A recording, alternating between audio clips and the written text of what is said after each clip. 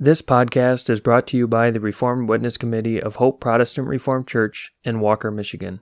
It is our goal to spread our distinct Protestant Reformed views based on the Word of God and the Reformed confessions.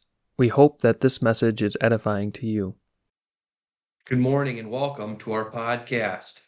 We are joined today by Mike Velthouse, a member of the Byron Center Protestant Reformed Church and a writer of a series of articles called Bible Obscurities.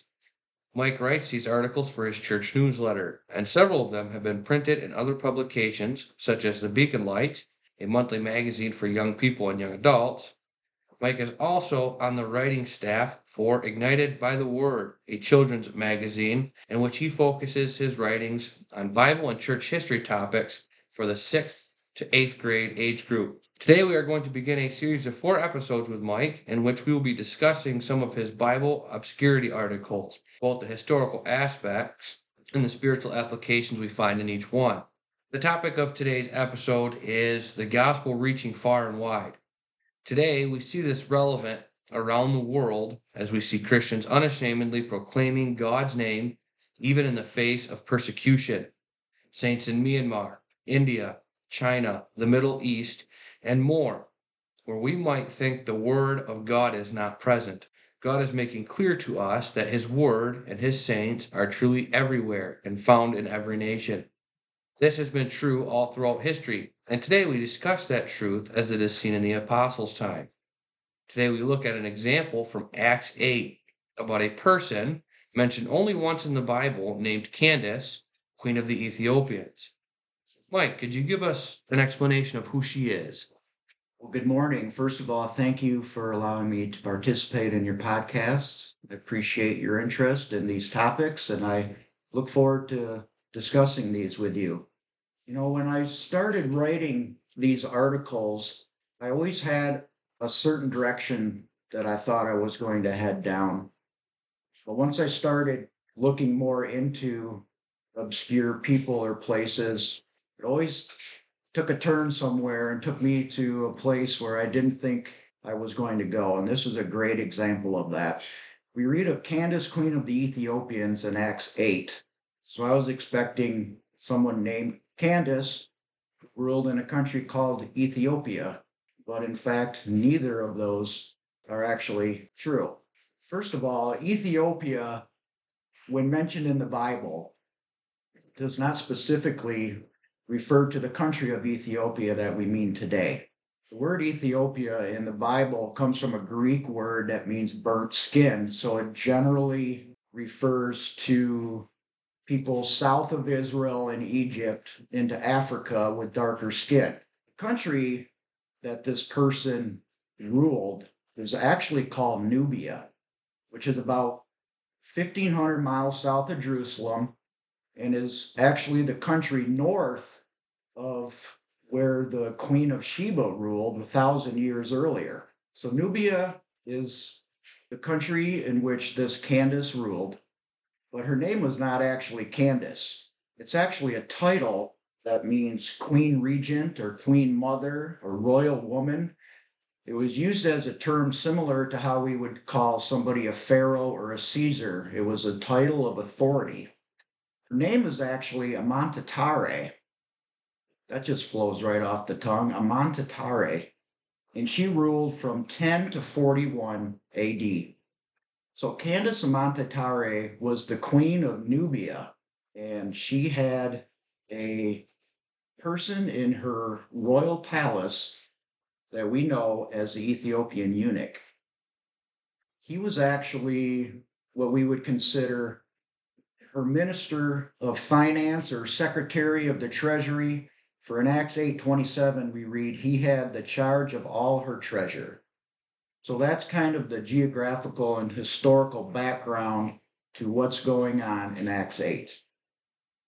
So in Acts 8, as you just brought up, we read of that Ethiopian eunuch. We also read of God's providentially leading him and Philip to meet. And as you said, the connection there would be that he was a higher up under Candace. Why was the eunuch going to Jerusalem, or why was he in Jerusalem to begin with? Well, he would be considered a God-fearer, which means that he believed in the Jewish God, but had not gone through rituals such as circumcision or baptismal cleansing to become an official Jew. So he had taken the 1,500-mile journey north in his chariot to go to the Passover in Jerusalem. So when you read of the court of the Gentiles and the temple complex, that's as far as people such as the Ethiopian eunuch could go. They could go and worship, but they could not get in any farther. That was reserved for the Jews. So as a God-fearing Gentile, he was limited to the court of the Gentiles. We read in Acts 8 of his struggling to understand a scroll he was reading, and that would be of Isaiah. First of all, what is the significance of him even having a scroll, especially considering he's from a country 1,500 miles south of Jerusalem? Well, that shows that the word of God and the belief of the Jewish God goes wherever God pleases it to go. We can think that the worship of God may have began in that area 1,000 years earlier when the Queen of Sheba returned home from visiting Solomon in Jerusalem. She may have been converted and brought the word and worship of God back to Sheba. So the word of God was in that area this whole time, obviously, even in the royal court of Candace.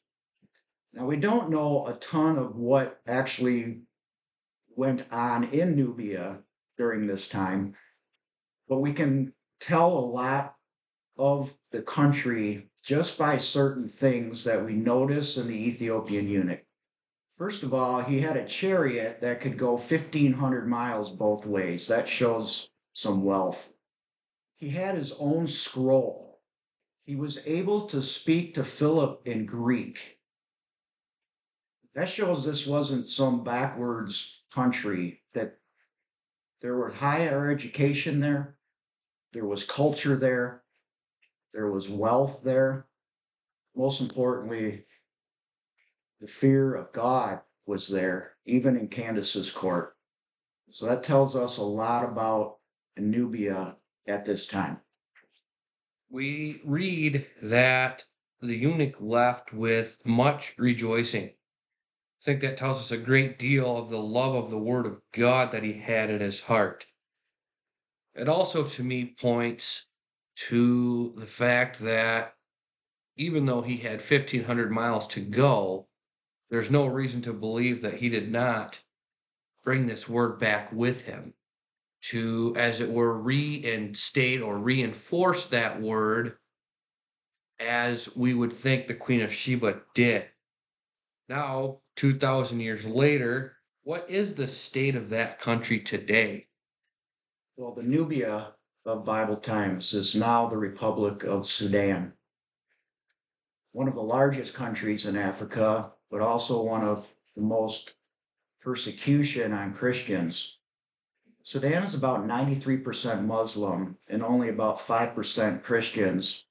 But according to publications such as Open Doors and Christianity Today, Sudan is often in the top 10 nations of the world in Christian persecution.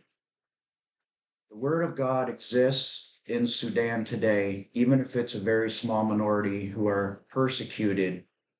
But the Word of the Lord will stand forever, even in a nation like the Sudan, where people's lives are at risk.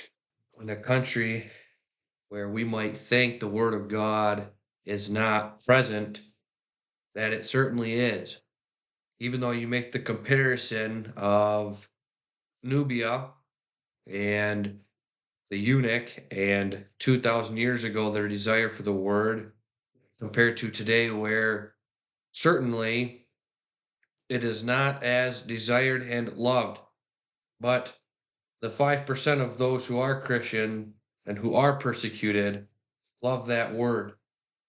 That word is despised, and yet even in those areas where the bulk of populations hate God and His Word, there God desires to dwell, even if it is with just a small portion of people. God's Word is widespread over His creation, and it is in all corners of the earth. Everywhere is God praised, even if only by one or two. There is no way that man will stop God's Word from going out, and there's no way that man will stop God's Word being desired and loved by His own. What a glorious God that we have. I want to go back to one thing about the eunuch.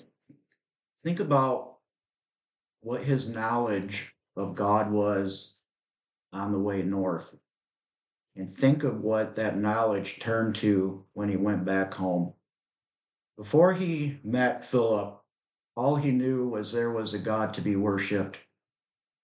Once Philip explained Isaiah 53, can you imagine how illumined the eunuch's mind was? That there not only was a God, but there was a Savior that saved him from his sins also. That's the gospel that went back to Nubia when he arrived back home. That reminds me of one of my favorite verses in the Bible. That's very fitting for this discussion today. Isaiah 55, verse 11. So shall my word be that goeth forth out of my mouth. It shall not return unto me void, but it shall accomplish that which I please, and it shall prosper in the thing whereto I sent it. We thank you for your time today, Mike. Look forward to doing it again. Thank you very much. I appreciate you allowing me to do this. Thank you for listening to this episode of the Hope PR Ministry podcast. We are a part of the Protestant Reformed Churches in America, and we are located in West Michigan. Our goal is to spread our distinctive Reformed beliefs. If you have any questions or feedback, please feel free to reach out to us at hoperwc@gmail.com and visit our website at hopeprchurch.org if you would like to learn more about our beliefs. You can also worship with us every Sunday at 9 a.m. and 5 p.m.